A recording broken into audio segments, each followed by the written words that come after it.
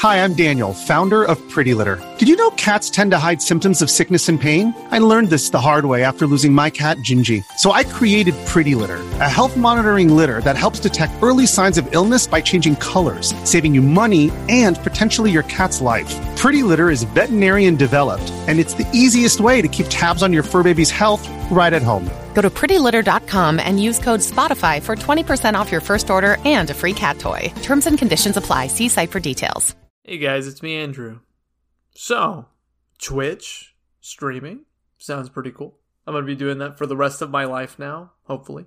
Every Friday from 8 o'clock all the way until, I don't know, until my wife tells me to go to sleep.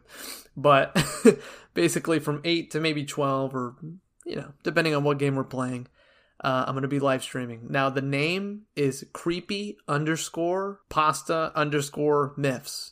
So, same name as the show, Creepypasta Myths. Just look it up. I bet if you type in creepy_, it might pop up.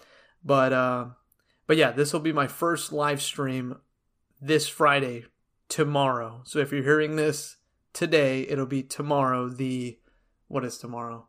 The 20th, okay? So the 20th of August, I'm doing my first live stream. And then from there on, every 8 o'clock on Friday nights, I'm going to be live streaming. So if you guys are bored at home, or if you guys want to see some idiot play a scary game and get freaked out a little bit, please join me.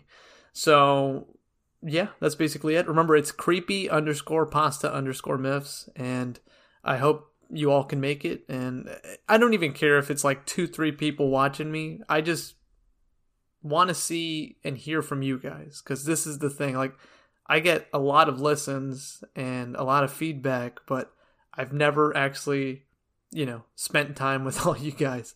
So this is a cool way to hang out. So if you guys can join me, cool. If you can't, I totally understand.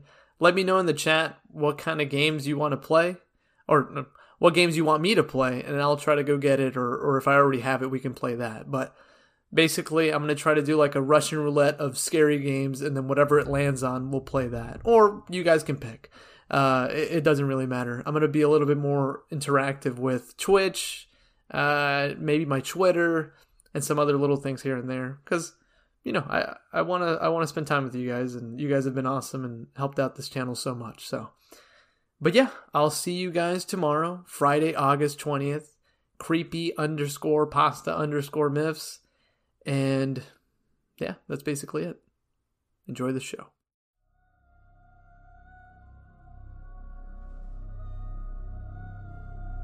Hello and welcome to Season 4 of Creepypasta Myths. I am your host, Andrew. Please enjoy tonight's creepy reading.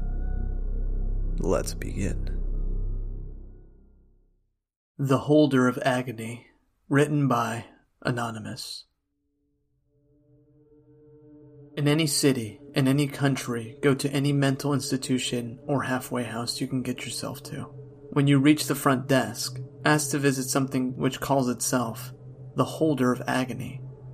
The eyes of the person behind the counter will widen in surprise, as if they didn't understand why they recognized that name. They'll sputter for a moment, but their facial expression will soon change to a drawn, furrowed, pensive scowl. They will shudder, turn away, and refuse. You must ask again, and continue asking in a calm, soft voice, even if they weep or scream. Eventually, the life will leave their eyes, and they will lead you, with a shuffling gait, to a room with no apparent number just down the hall. The worker will open the door for you.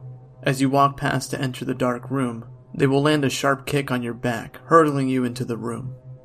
Whatever you do, do not stop or turn around while passing the worker. Please, just trust me on that.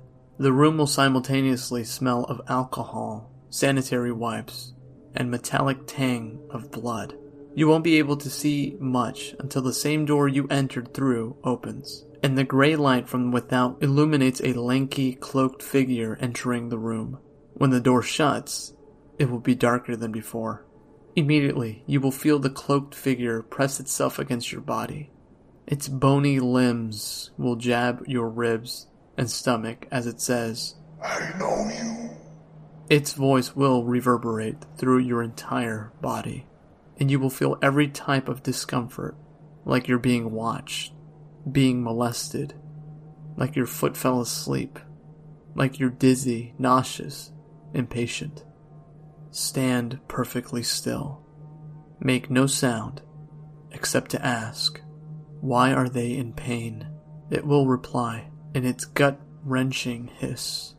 I will hold you here for all time, and every night I will molest you, rape you, and murder you. You will have no time to brace yourself or think, and especially no time to move, before you feel a wicked, jagged blade thrust into your abdomen and come out the other side. You will feel its rough surface grating against your organs. Do not move. Do not speak. Do not scream. The voice will continue. I will murder everything you love and make them see your face as their killer.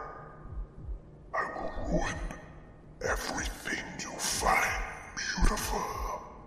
I will twist your mind until you are grotesque and perverted as the rest of us.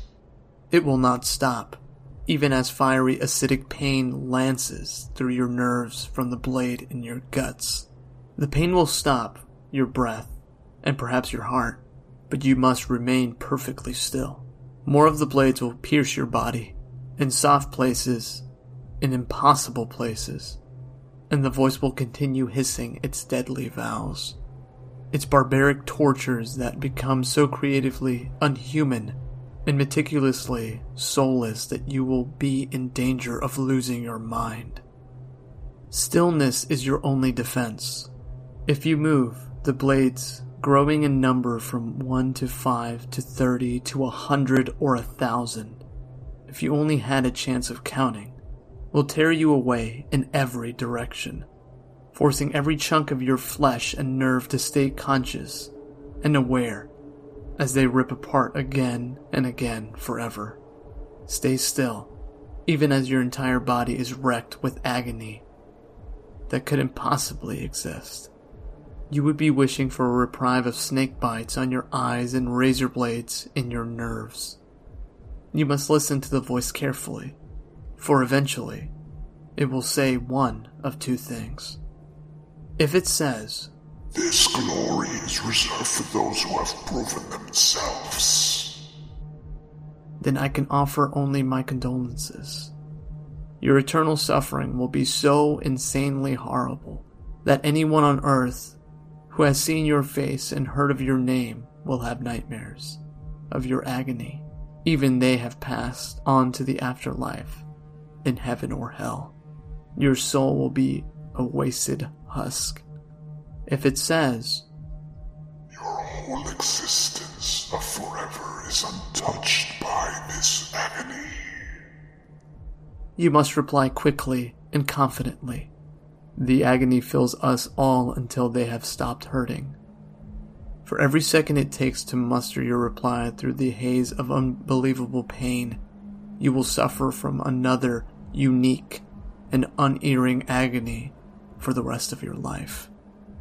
If you cannot speak, you will never know another moment without torture, and every day you will consider the prior day's pain to be a tickle of a feather. If you reply correctly, everything will stop. The pain, the hissing, and you will feel the figure, once pressed against you, crumbling into nothingness. Lift the cloak and you will find a leather pouch. Open it only if you know what it would be like for the world to be torn asunder by a plague that even hell wouldn't condone. This torture dust is Object 65 of 538. Don't run, or you'll never know.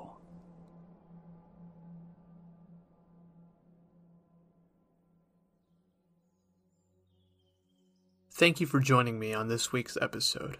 If you haven't already, please subscribe to Spotify, Apple Podcasts, or wherever you like to listen to. If you haven't done so yet, please do a review. It helps me out. Everything that I use is in the description below. Thank you again for listening to Creepypasta Myths. I'll see you guys next week with a brand new episode.